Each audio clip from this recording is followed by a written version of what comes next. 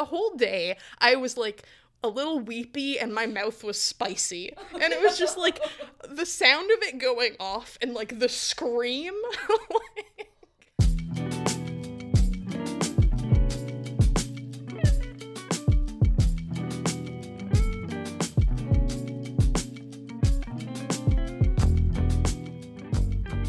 When I met Nicole Dubeta on a backpacking trip near Sudbury, Ontario last spring, she was between long-distance hikes.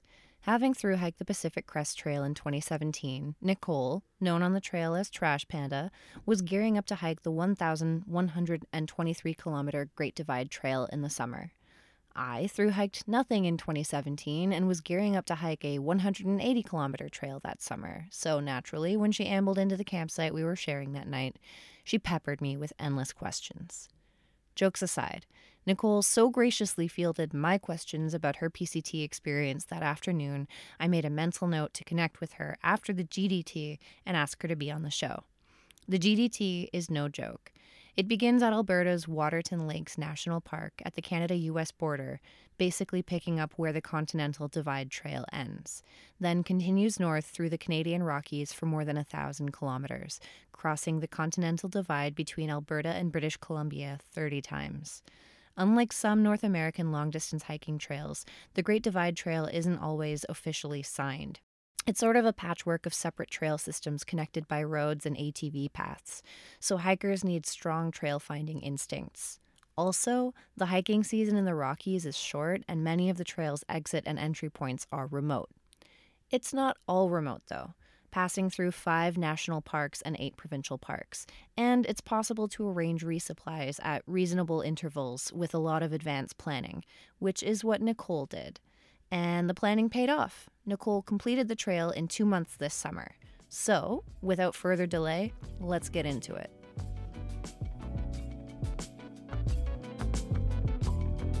We actually met earlier this year in the spring hiking at Point Grandine. Surrounded by black flies and mosquitoes. That's correct. Yes. Yeah. That was an ordeal, but like a pleasant one because the company was good. Yeah, the company was great. The company made it all worthwhile. I actually have fond memories, even though afterward I couldn't open my eye. But you were great, and it was really amazing meeting you and then getting to hang out again. So likewise. Yeah. Well, thank you for coming over, and tell me, give me your like Cliff's Notes about the GDT. Sure, if you will. It starts at Waterton Lakes International Peace Park. I think it's shared with the American Glacier National Park, so it starts right at the American border, same place where the American Continental Divide Trail starts or ends. So it goes through 5 different national parks in Canada. 9 provincial parks and something like 3 or 4 special wilderness areas. So it goes through like Waterton National Park, Banff, Kootenay, Yoho, and Jasper. And there are a couple different terminuses. People either end at Jasper, that's kind of like the shortest one just because it's super convenient. Usually you can also end at Mount Robson Provincial Park, but this year it was flooded out, so I finished at the most northern terminus, which is at Kakwa Lake Provincial Park. Or, actually, yeah, it is a provincial park. It's also, on the Alberta side, it's a wilderness area. So. Okay. Yeah. And so that took you 55 days with 6 days off. Oh, amazing. 6, I guess, 0 days? Yes, one of them was unintentional. We got caught in a snowstorm and had to stay put for a day. In August, right? But the other ones were planned. So, okay. Yeah. Okay. Well, yeah, and so I guess this trail is pretty remote compared to a lot of long-distance hiking trails. So in the United States, they have the American National Scenic Trails Act, and that provides a lot of funding and support for these like extensive long-distance hiking trails. I in 2017 hiked the Pacific Crest Trail from Mexico to Canada, and it is this like beautifully maintained, like it's like people call it the pretty cushy trail or the piece of cake trail because it's just like so well kept. Canada doesn't have anything like the National Scenic Trails Act, so the GDT is unofficial. it utilizes pieces of trails that exist in different parks, but sometimes there will be sections where you're entirely off trail and you're just route finding through the wilderness. Sometimes you're on old forestry roads. So there's a variety of terrain and difficulty, and then there's also different alternates you can take. So if you want like maybe a more challenging off-route approach, you can take this alternate, or if you want to take it easy, you can take a different, more road-based walk. So it's nice because to a degree it's kind of a choose your own adventure, but you just want to make sure you don't bite off more than you can chew. Yeah, so and then I guess you don't have to worry about purists who are like, oh, you didn't do every single Yeah, it's not so much the like the Appalachian Trail, like true to the through sort of thing. So yeah. So I was talking with my partner a couple of months ago about potential next hikes, and he he was kind of like, oh, well, why don't you just hike this trail in Canada, the GDT? It's right here. It should be pretty easy. It's like right here. You don't have to go over the border. But my impression is that in pretty much every way except maybe length, it's actually kind of a bit harder than, okay, so it definitely has its challenges. There are sections of it that are on like beautifully maintained trail. Like there are some parts in the national parks where it's like smooth sailing. So there are sections of it where it would be easy to be even like a first-time backpacker at going on a trip. And then there are sections where it gets a lot more challenging just because these are old decommissioned trails or there is no trail, so navigationally you need a different skill set.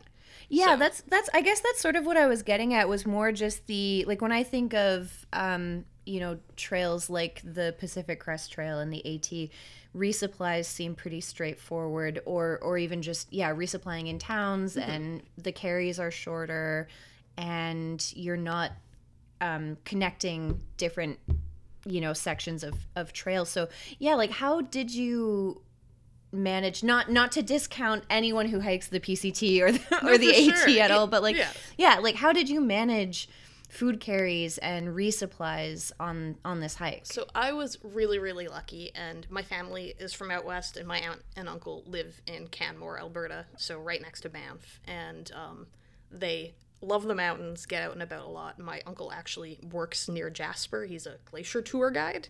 So they did a ton of support for me. But I will say resupplies are actually sometimes way more straightforward on the GDT than on the PCT, because the trail often goes right through the town or the resort.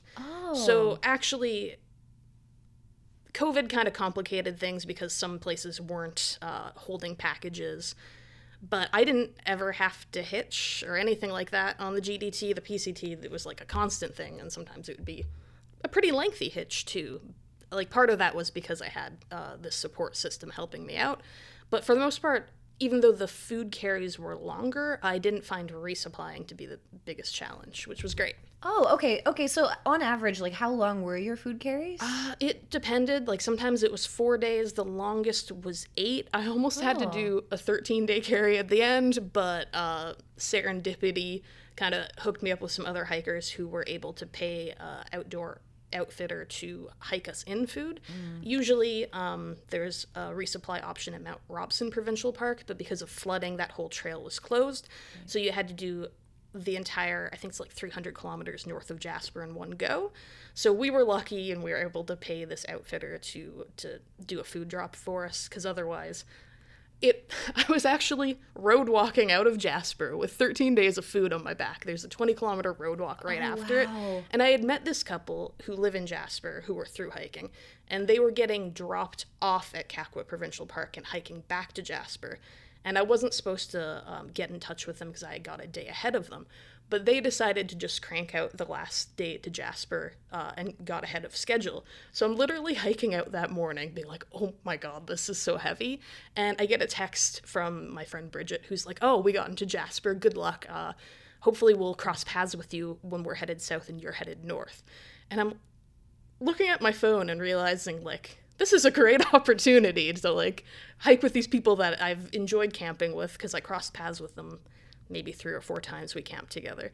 So I just asked, like, hey, can I get a ride up with you and, like, split the resupply? And they were generous enough to do that with me. So Oh my God. yeah, so that saved me, because 13 days of food is really heavy. What? So, Yeah. What did that look like too? I mean, like with the resupply options that you had, going from town to town, was it sort of what you would expect on another like long distance trail? Like were the businesses there sort of anticipating that hikers would be coming through? And not to the same degree. Like on the PCT in Washington, a lot of the resupplies were more kind of like extended gas stations, so it was maybe closer to that. Like some of the places you would be pretty hard pressed to get a good resupply out of, and they're very expensive. Like the Canadian national and provincial park towns they're pricey. So like a lot of them were like little camp stores where you'd be like, oh my God, it's like $8 for a bag of chips, right? So you could do it, but you probably wouldn't be happy. So I planned out most of my resupplies when I was staying with my aunt and uncle before the trail in Canmore, and I was able to kind of like create my resupplies to have them drop off in advance. oh, that's great. So a lot of your resupplies actually were dropped They off? were, except for the one I did in Canmore when I stopped and visited them halfway, and then in Jasper they brought some stuff and I supplemented it. Like I think for the most part you could swing it, but there are definitely some places like Field I don't think you could resupply there, and Saskatchewan Crossing you wouldn't want to. So for these places then, for someone who's considering hiking the trail and like doesn't have a family around, would you suggest that they actually mail themselves resupplies to these different locations? There are definitely places you would need to, because some of them, like one of my resupply spots was Peter Lougheed Provincial Park, just like a campground there.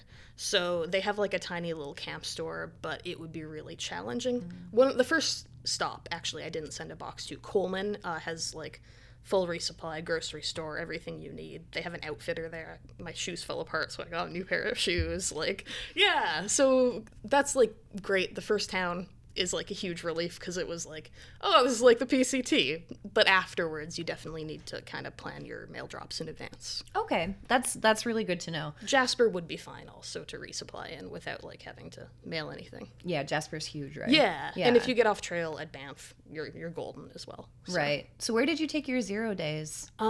Peter Lougheed Provincial Park. I took a stay in a tent 0. Okay. I took 3 zeros in a row staying with my aunt and uncle in Canmore. I took 1 in Jasper, and then I took 1 in the Jack Pine Valley in a snowstorm. So. Oh, right. Okay, so that was you didn't even get off trail for that one. You just hunkered down where you were? So the most northern section of the trail, section G, is very, very remote and very very wild, doesn't see a lot of use, and your bailout points are all like a 70-kilometer trek to a road or to a town. So we were doing the notoriously like the worst part of the trail. It's super overgrown with willows, and it follows the Jack Pine River, and it fords it, I don't know, 15 times. You're constantly going back and forth across this river. So we're headed southbound on this section, and the weather had sucked. We'd planned on doing this high route, and we'd planned an extra day into our schedule because high routes are more challenging, so obviously you can't cover the same amount of distance. So we were planning on taking the Perseverance high route, but we woke up and the forecast we got on our Garmin was like tons of rain, and it's not safe. So we have to take the regular trail, which goes through the Jack Pine Valley. Everyone hates the Jack Pine. The first, 10K of it, we were really lucky, and, 2 days ahead of it, the Great Divide Trail Association had, helicoptered in volunteer workers, and they had mowed it down and maintained it, and it was, pretty good going. But then we hit the willows, so it's raining, and it's like a car wash, because all this vegetation that's overgrown the trail is just, dumping it on you, right? You in the face. Yeah. So we are drenched, miserable. It's like when I say willows, it's like being in a fist fight with the tree constant. I can't, it was so oppressive. And then the weather took a turn, and it stopped being rain and it started being snow. And this was August? This was August 20th, 21st. In the Canadian Rockies, it can snow basically at any time. So we were wet, and then we were becoming cold, and it was definitely a situation when where we were like, oh no, like this is a hypothermia risk. And this area of the trail is also super boggy, so it's not like you can set up a tent anywhere. So we were just kind of like slogging through. There are basically like two places on the Jack Pine River. It's like 20 kilometers long. There are like two sites that are decent for camping. We got lost. We found a flat spot, and we just set up and hunkered down. It snowed all night. We were wet. We were cold. Like, I don't think we really slept. It was just like a constant night of like banging snow off of your tent and like shivering in your sleeping bag. And we woke up the next day and there was like easily 10 centimeters of snow on the ground. It snowed till 1:30 in the afternoon the next day. And we were like, if we pack up, we have to ford this river over and over again.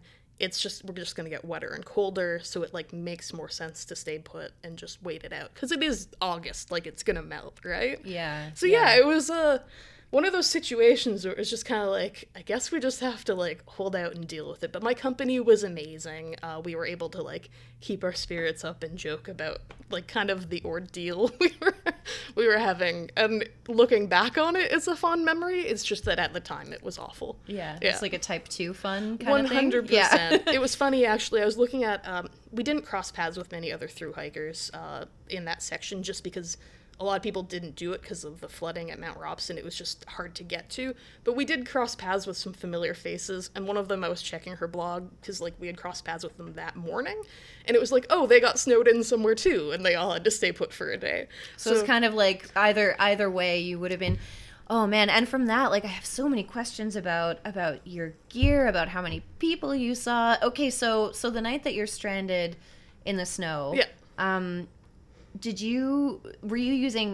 your sleeping bag down? Yes, like, it is. Or your quilt? Or yeah, like, you got it. Yeah, and so did that get wet? Like, how did that? It was soggy. So the most northern section, because it's very boggy terrain, my tent had a lot of condensation issues. So like you'd wake up in the morning and you'd be like, well, not only is it wet from rain on the outside, it's kind of wet on the inside. So I had a pretty small tent, and it's single-walled, which means it tends to pick up condensation. So, yeah, my gear would be damp in the morning, and usually we'd have a time during the day where we could, like, take a drying break, yard sale, lay out everything we have that's wet, and just, like, hang out until it dried. On top of the snow, though? Or did the snow melted, okay, right? Okay, like, usually While it was, it would rain overnight, and then during the day at some point, when it was sunny out, we'd dry our stuff. Yeah. But unfortunately, the day we did the Jack Pine, that's what I mean. It rained all day. Yeah. So my gear was already a little bit wet from the night before, and it was really, really cold. Like I spent like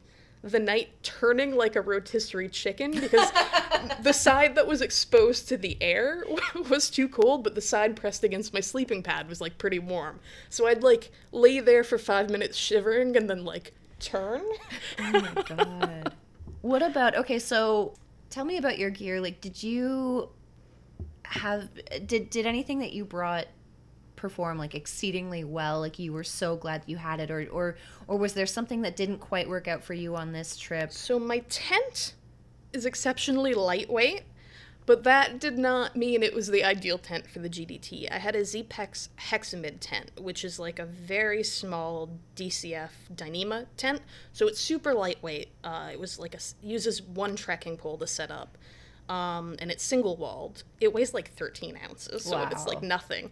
It was incredible for its weight. It would be great on the PCT. Like, I would take it on the PCT, no problem. But on the GDT, having more space and having something that has two walls, because that helps with condensation, would have been amazing. It also kind of started falling apart on me, and there was some tape involved keeping it together. So by the end of it, like, it's a very tired tent now. It's kind of on its last legs. So that unfortunately wasn't maybe the ideal gear choice for this particular trail.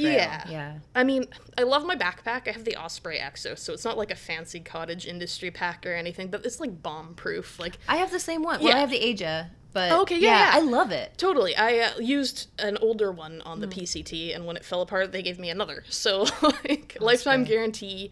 Like, it's durable. I just, like, I'm familiar with the layout of it. That was awesome. And also, I bought a fanny pack that I really liked as well. So, Yes, yeah, I love fanny packs. Totally. You put your snacks in there. You put your map in there if you have one, your phone, whatever. You What do got you put in your fanny pack?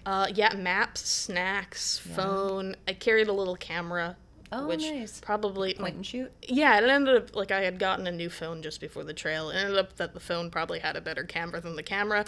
Hindsight, but yeah, it was just kind of like my little odds and ends that I might need during the day. Utility knife or like sunscreen, things like that, hand sanitizer. So whistle or like whatever ID you have to bring. Like totally, like hiking wallet, which is a Ziploc bag for sure. Yeah, I know. I always when I hiked the Sunshine Coast Trail in August, I had like every day I would refill a little Ziploc bag of pizza goldfish from a bigger bag of pizza goldfish and just carry them in my in my fanny pack. There's nothing worse than being like hungry and having to take your backpack off, like when you just want to snack while you're walking.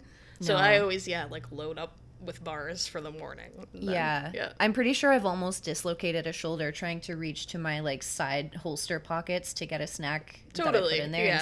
On the PCT, we would call it the cowboy tickle. Reaching back. Yeah, I don't know why, but that was the name for it. That's the old cowboy tickle. Really great. Yeah, that's really great. And so like what was your footwear on the GDT? So I started with New Balance Leadvilles, which were the shoes I wore on the PCT and I loved, but they discontinued them in like 2017, 2018. So I bought a whole bunch of them off of eBay, but I did not consider a whole that, bunch. Was that like I had 3 pairs? Okay. Like that. Not like a shipping pallet worth. Or no, something? Okay. I wish I couldn't find them. It was really hard. So I bought them, but I did not consider that perhaps over time, like adhesive and plastics break down.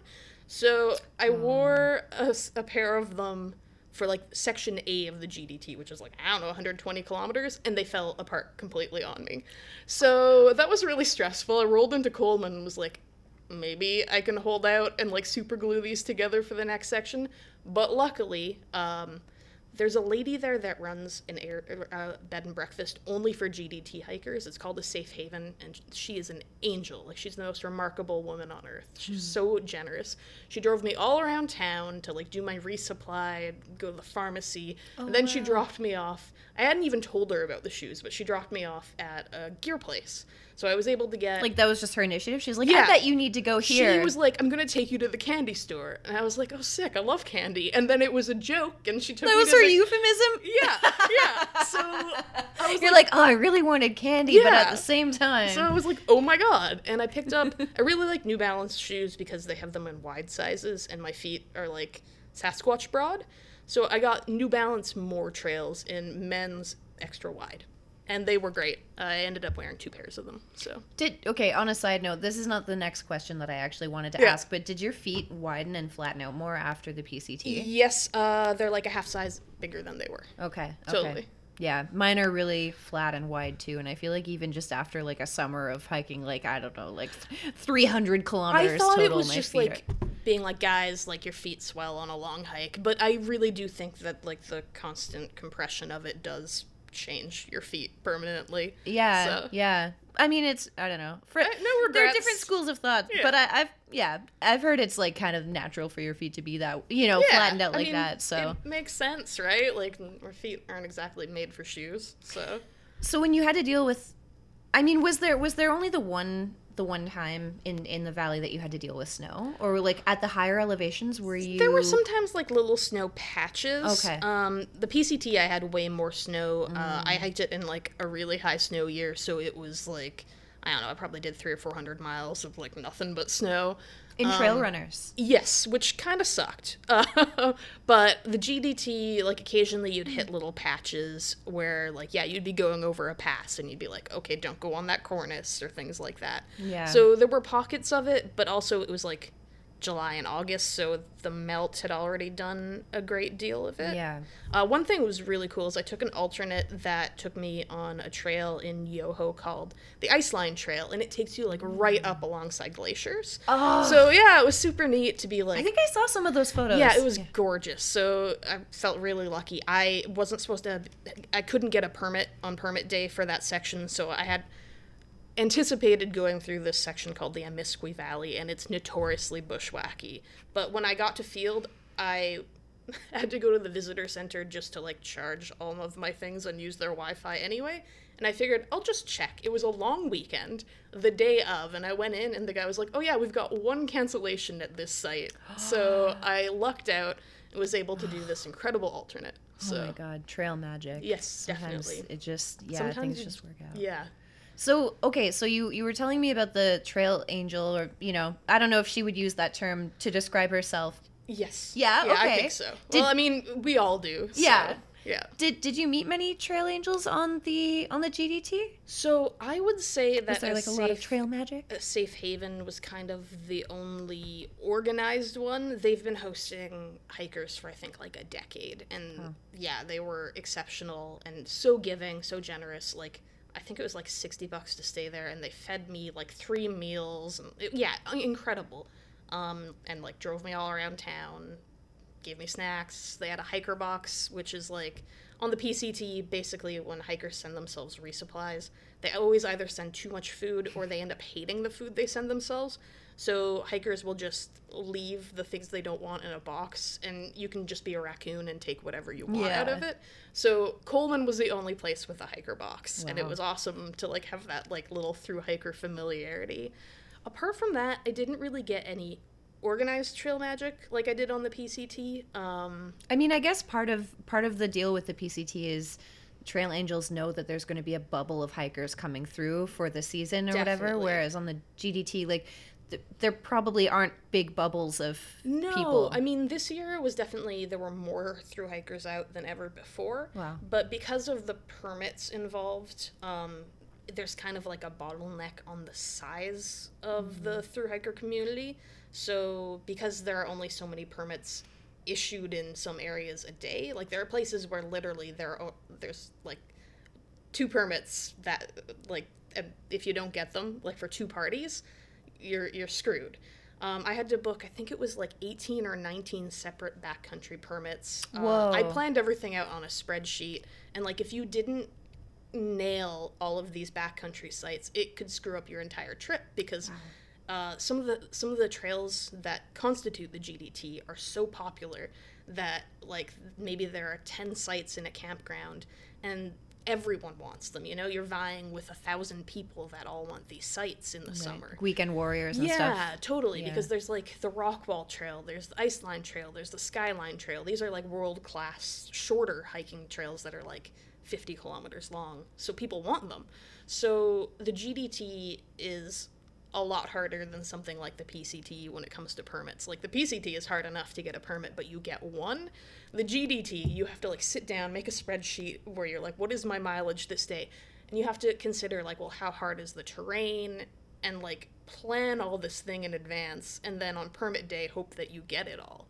So it made it like that was, I guess, one nice thing about COVID was that I had time to dream and like work on my spreadsheets. So yeah, like so how long did you spend organizing and preparing for this hike? Because it strikes me as a tremendous amount of logistical stuff to figure out, like a lot of hurdles. Yeah, so 2020, I had planned on southbounding the Continental Divide Trail, which starts at the same place that the Great Divide Trail does, and it goes to the Mexican border. Right. So that I was planning to start end of June. Obviously, it didn't come together. The GDT scared me because it's hard. It's like a really tough trail, and like the Continental Divide Trail is harder than the PCT. I was gonna say that's saying something, because the Continental Divide Trail is sort of like an advanced kind of long distance trail. I kind of was like, oh no, like I'm jumping from like the bachelor's degree to the PhD without the master's in between. But I just like, once you get the thru hiking bug, it's kind of hard to just be like, okay, well, I'll wait, and then maybe next year the American border opens up and I can hike the CDT. So I figured, you know what, screw it, like, dream big, we'll see what happens, because, like, who knows if I can even do the GDT next year.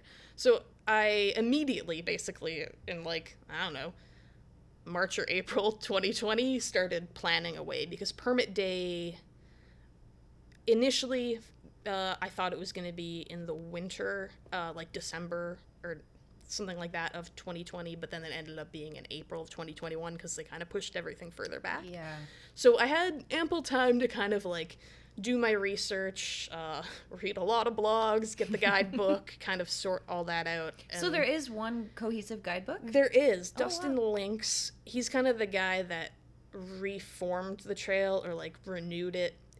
The trail was an idea the Girl Guides had in like the 60s. Oh, wow. And Parks Canada for a while was like, yeah, let's do this. But then it fell apart because of backcountry use issues and just, I think, kind of like trail maintenance and logistical and the costs. So it kind of fell apart after the 70s. There were some sections that people put together.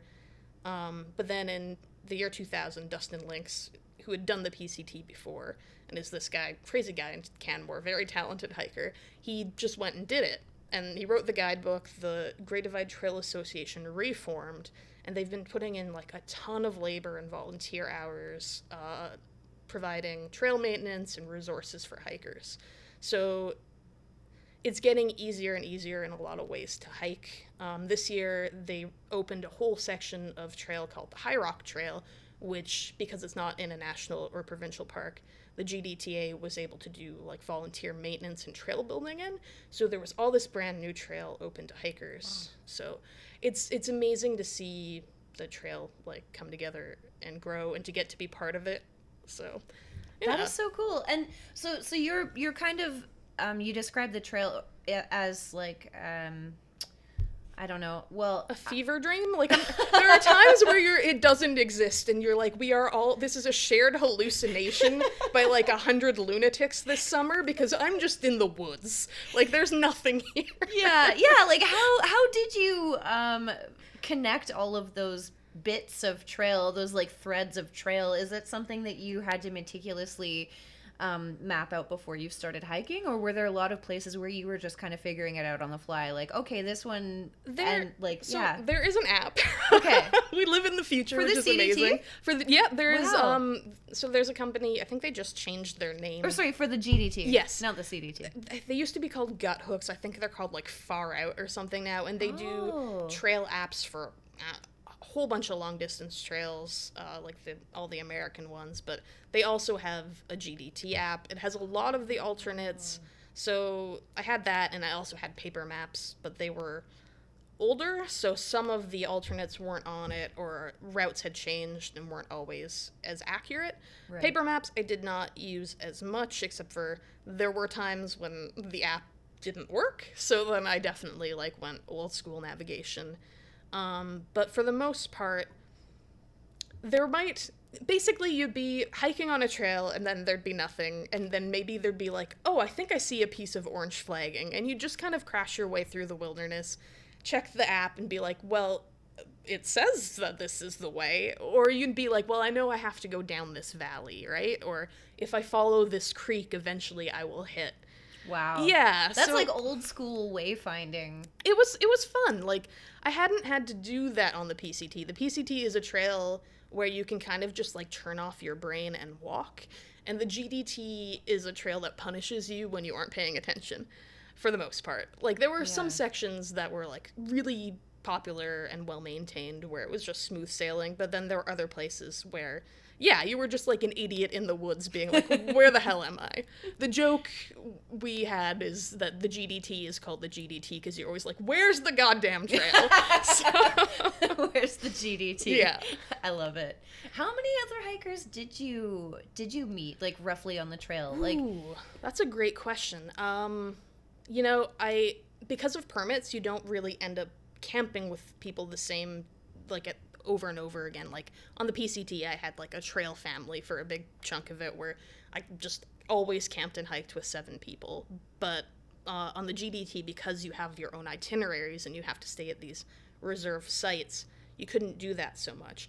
The first time I really got to stick with some thru hikers was in Mount Assiniboine Provincial Park, and it was amazing because on the Facebook group, which is like the best resource for the GDT if you're planning it, I had kind of like made brief contact with this woman who was hiking the trail with her husband, and we like shared our spreadsheets and we're like, oh, I'll see you here.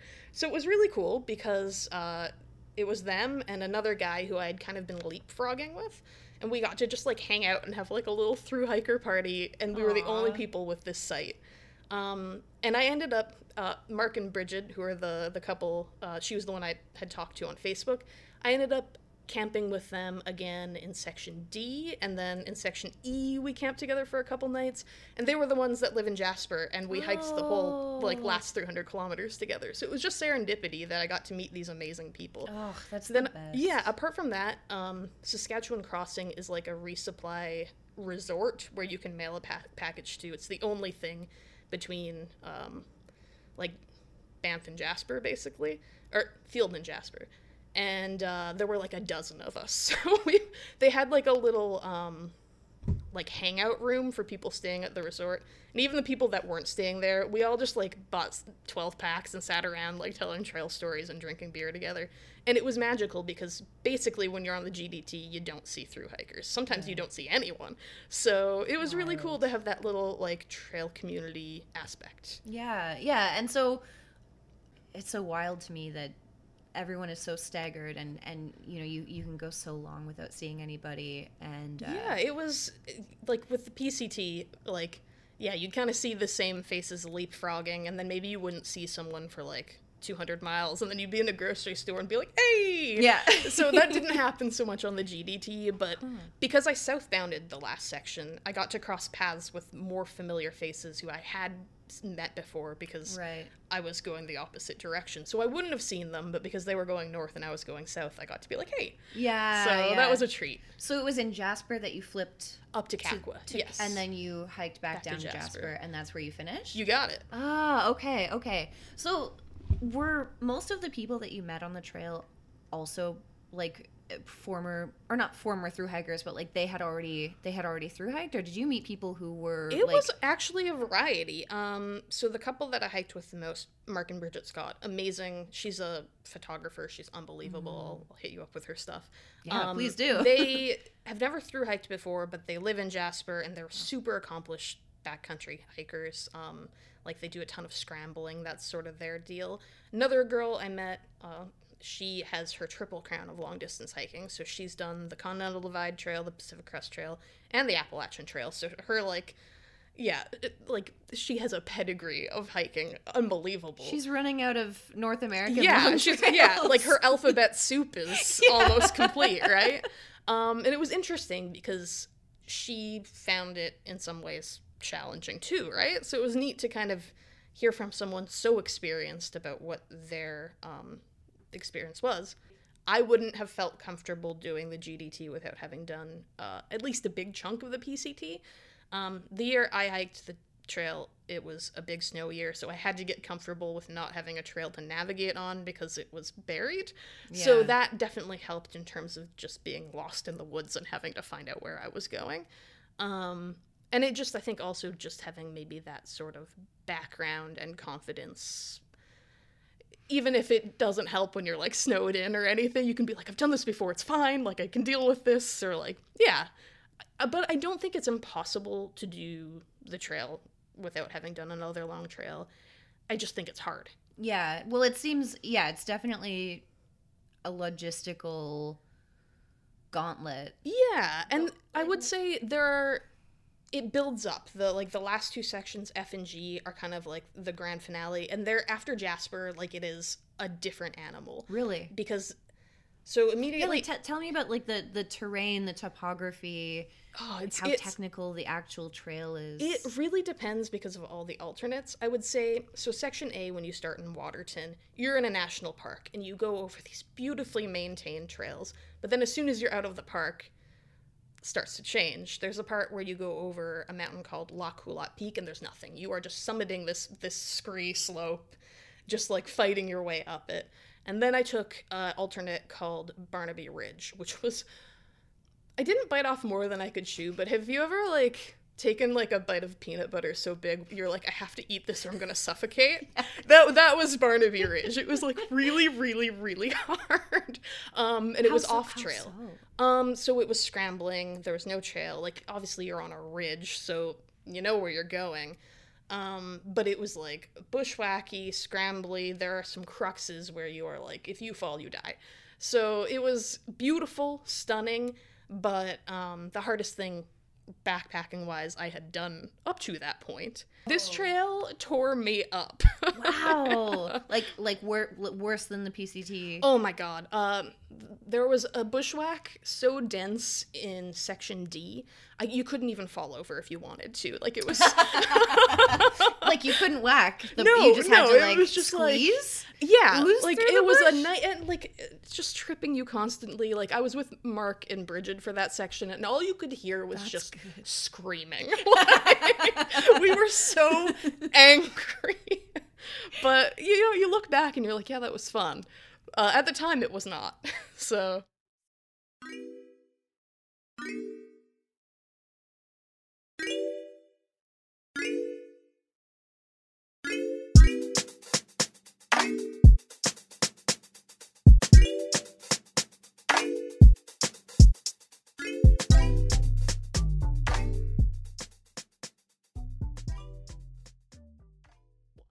How did you prepare for this hike? Like, not as well as I should. I mean, I knew you were gonna hike La Cloche, but the pandemic restrictions prevented that. Yeah. So for the PCT, I, like, lost 30 pounds and went to the gym every day at, like, 5 a.m. For the GDT, I, like, went on some walks. Like, in just like Toronto. around, like, Rouge Valley Yeah, and stuff like that. There just wasn't, like, gyms weren't open, so that wasn't really an option. I live in a tiny apartment. I had a terrible little foldable exercise bike I bought off of Amazon, and I would just spend, like, an hour every day just, like, on this bike for the entire pandemic. But I was not... It's cardio. Yeah, I had cardio, but I was scared. Like, headed into the GDT, I was like, I think this might murder me. Yeah. I do think for people who have done long distance backpacking trips, it's like muscle memory or something. Even if you aren't in great shape, your body still somehow knows how to walk, I guess. I mean, yeah, so... Yeah, like how to handle the kilometers. Yeah, miles, so it whatever. definitely was harder than, like, the way I started the PCT. I gave myself, like, I strained both my Achilles tendons, I think, because I hadn't been... On the hike? GD. Yeah. Oh. So that sucked. And I think it was just because I hadn't been working on my, like, ankle flexibility as much. So, I mean, I just kind of suffered through it, and eventually it went away. It did go away? Okay. Yeah, it took, like, I don't know, 3 weeks of being like, ow, ow. So it's interesting when you talk to thru hikers about what they do. Some of them are like, oh, I just, like, eat ibuprofen all day, like vitamin I. Yeah, exactly. Yeah. Like, Bridget was, like, just constantly consuming ibuprofen. That works for her. I mostly just, like, silently suffer and hope it goes away. I'm not a very smart person, so, like, I don't know. I'll just be like, this hurts, and then hope it stops. And so far, every hike I've had where I've had an injury, it's stopped. So okay. Yeah, and you don't, like, necessarily take a 0 day, you just, like... No, so I had strained my Achilles tendons in section B, and then I had the 3 0 days in Canmore in the middle of section C. Yeah. So I was like, oh great, I'll have some time to rest. I felt worse afterwards. Like, when I got back on trail, I was like, this is a nightmare. And I think, like, strained tendons shouldn't get better from more use, but mine did. So Yeah. Okay. I don't know. Maybe it's, like, a muscle thing too, right? It like, could your have muscles been. stay, like, kind of supple Yeah. if you keep moving. Like, and same thing happened on the PCT. My sister lives in Portland, Oregon, so I took a couple days off to visit her, and she runs a chiropractic clinic, and she's like, you can, like, have a massage here. So I was like, oh, amazing. The masseuse was, like, horrified by my body because I had walked, like, I don't know, 2,000 miles to get there. And afterwards, like, immediately afterwards, I was like, this is awesome. I felt wretched for 2 weeks. No. I don't know, like, I think you just have to be, like, awful to your body, and your body gets used to it being awful. At least I've I've been fortunate enough it's worked that way. And then, like, you shave off the calluses metaphorically, and all of a sudden it's all, like, tender and achy. Oh, my God. Totally. I mean, like, who says through hiking is actually, like, really... I don't think people do it because they think it's really good for them. I mean, physically, like... Like, after you did the Sunshine Coast, did you have, like, a hobble or anything, or did you feel fine? No, I felt fine afterward. Yeah, okay. Like, I mean, actually, I still do have some tenderness in that Achilles. Okay. I've been climbing, like taking climbing lessons, and my shoes cool. are too small. And after every time I climb and I wear them, I feel this like little twinge in the same Achilles. But I wasn't hobbling. I was doing okay after. Good. Were you hobbling after? Not on the GDT. On the PCT, there's like a joke that you can like recognize even a clean hiker in town because there's a thing called the hiker hobble. Yeah. And like you are a beast, you can crush miles on trail. But then you get to town and you're just like a granny. And I like had an extreme case of the hiker hobble. Like after the PCT, it took me like a month to like I was just like a little bit wrecked by it. I think it was just like your body is adapted to doing this one thing, and then it's like, wait, what? Like even just walking without a backpack after 5 months felt really weird. Oh yeah, I'm sure. I'm sure. Yeah, walking, or like, did you use trekking poles? I did. Yeah. So yeah, totally. Like I feel like when I've been using trekking poles for a while, and then I stop, I'm like I slouch or totally. like how do I stand upright without? Yeah. After the GDT, I went and visited family that live in BC, and we did a ton of hiking, but we didn't necessarily have trekking poles. And I just remember being like, I should be good at this. You're like, trust me, I really did just spend the last 2 months 100%. hiking. Or 55 days hiking. Yeah. Yeah. Oh my God. Okay. And so, did you have to carry a bear barrel? No, I carried an Ursack, which is basically like a Kevlar, theoretically bear-proof bag. So I had an experience on the Silhouette Lacloche Trail in 2020 where you tie it to a tree. You put all your food in this Kevlar bag and you just tie it to a tree. That's what you're supposed to do.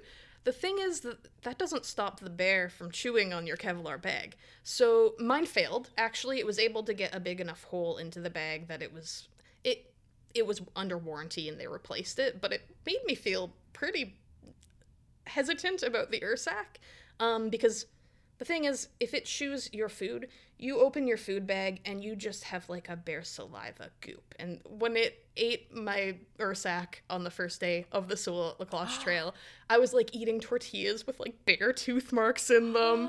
And it was the first day? I was like French kissing a bear for that whole trip.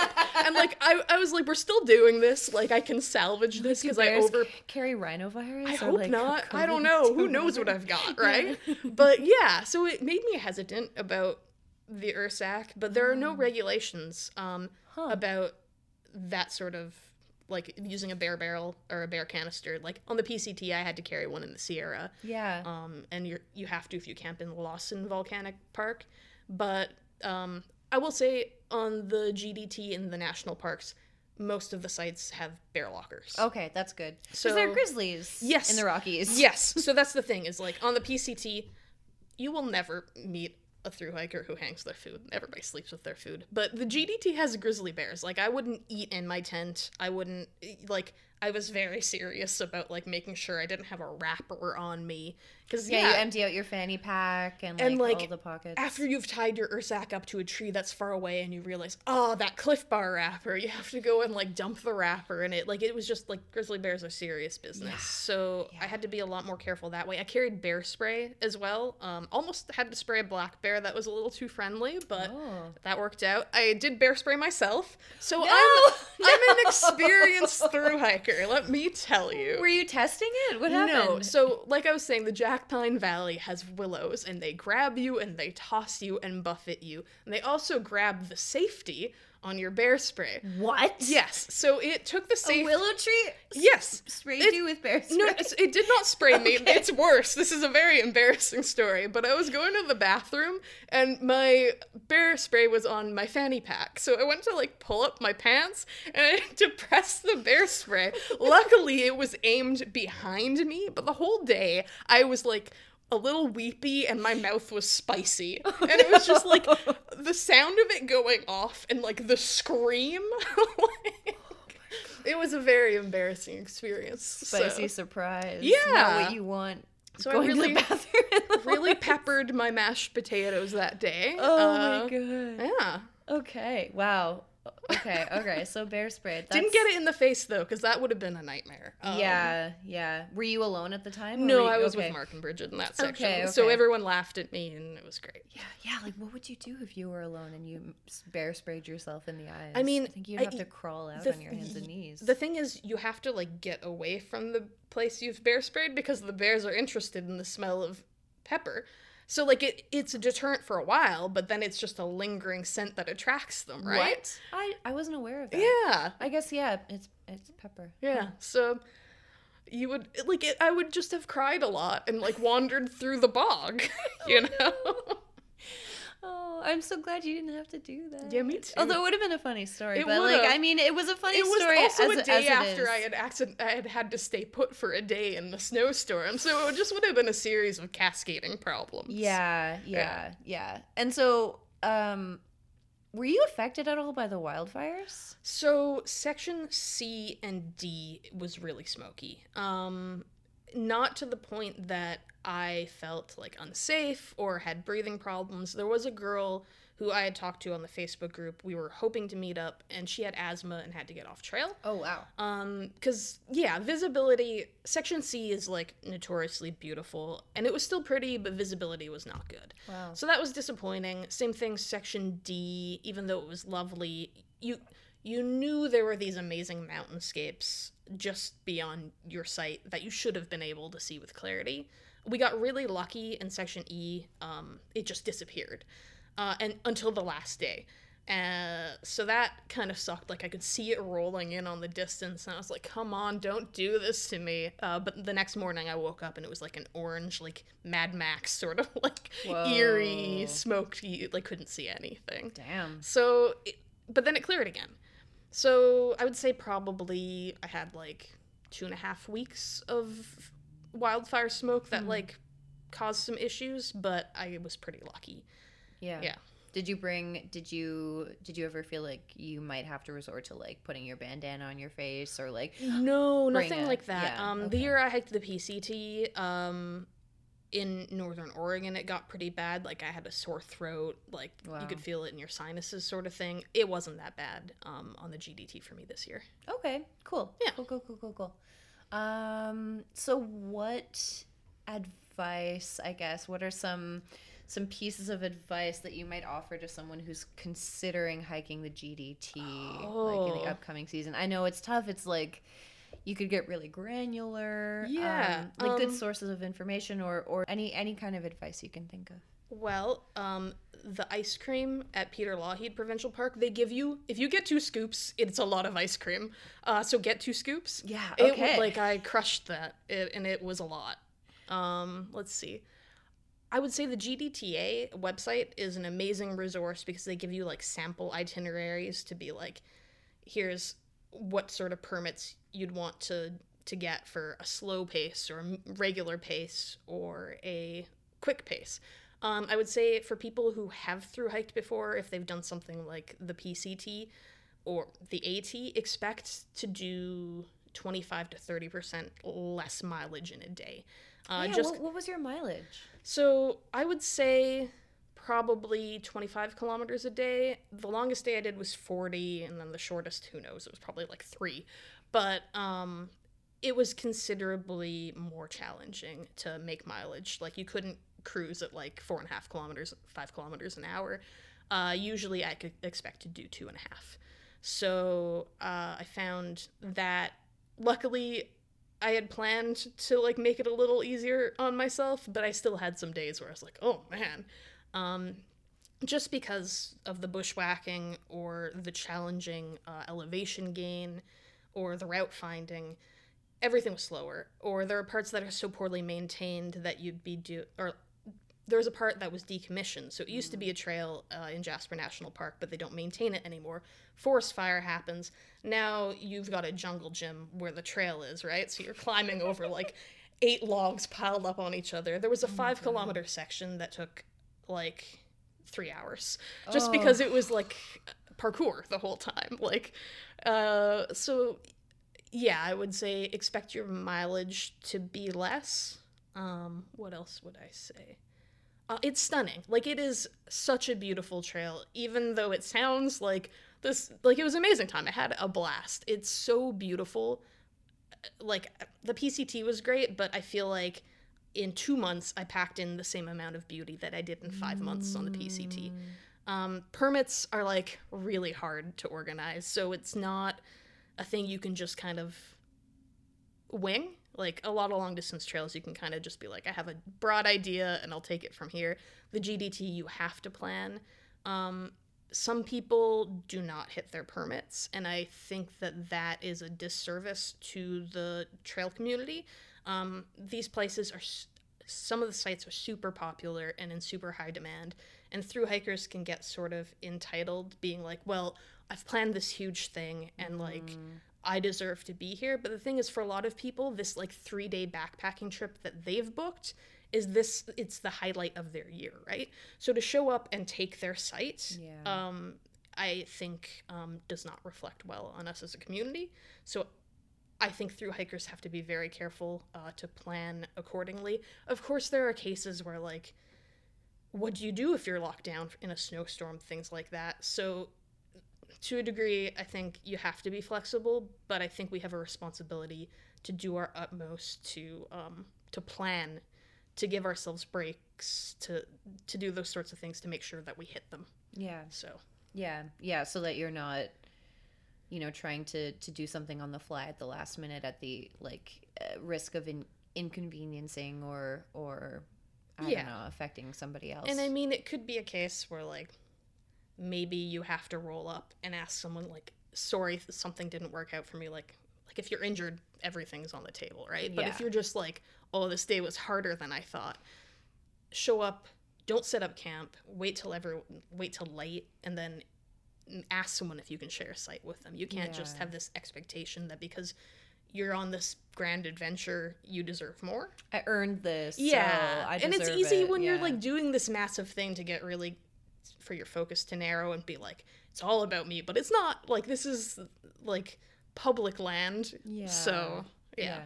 No, for sure. And yeah, no, I think that's really good advice. And I mean, in general, I know you can get away with not planning a lot for some trails, but I think it's just better for everyone if you do your due diligence to plan as much as you can, plan for emergencies and contingencies and things like that. So yeah. And the other advice I'd give is the alternates are amazing. Make sure that you are comfortable. Like, do a lot of research because most of them are off trail and they're more challenging. I did Burnaby Ridge, and it was really hard. It was stunning. I did Coettanock Pass, and that was also really challenging. There was a boulder field.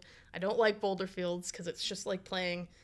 It's like playing a game of Jenga, right? Like, everything's fine until you put something on it, and then all of a sudden this large rock is tipping and might crush you. Yeah. So it was stunning, totally worthwhile, but harder than I expected. I did the 6 passes alternate in Jasper, and it was amazing. It was like 20 kilometers, all off trail. You go over 6 passes. And it was like, I was the only person with the permit for it. So I had this entire astounding valley to myself with the endless chain on one side. It's this incredible ridge of mountains. You could see the Moline Valley on the other side. Like, if you can get permits for this, do it.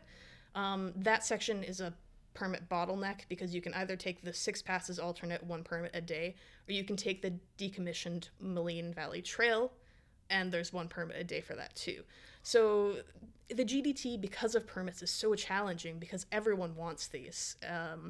But don't try to like cheat.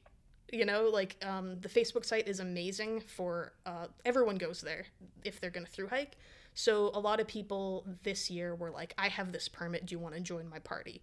So people were able to link up and find ways to work around these bottlenecks. Yeah.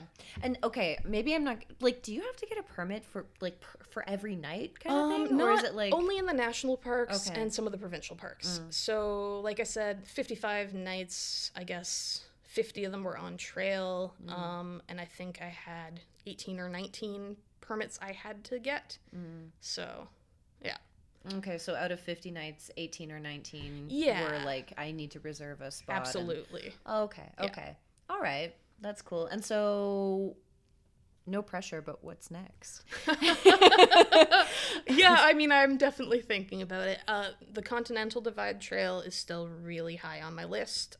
You've already done the top half. I know, right? So... I'm also really interested in the Pacific Northwest Trail. It starts in Glacier National Park and then it goes west towards the ocean.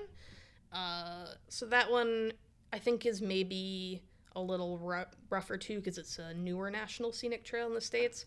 So my understanding is that it is quite challenging at times. So it would be like the GDT. Yeah. On the other hand, after the GDT, I can definitely see the appeal of a trail like the PCT that's just like turn your brain off and walk. Like you don't have to think so much. Yeah. So I don't know. I don't think I want to do anything harder than the GDT because it was plenty hard, but it was astoundingly rewarding. Yeah. That's amazing. That's really cool. And yeah, like thank you so much for coming over and chatting about your experience on the GDT. It was a pleasure, and thank you for having me. Like it's fun to get to talk about a thing that I enjoyed so much and to get like in depth about it. So I could just record like 18 hours of talking about I could this, talk like, about it for 18 hours. No so one we're good. would listen to it. I mean, no you're offense right. to you, but like no one would it listen would just to be 18 us. hours. Yeah, exactly. Listeners, if you liked what you heard today, feel free to rate, review, and subscribe to the... That's my cat.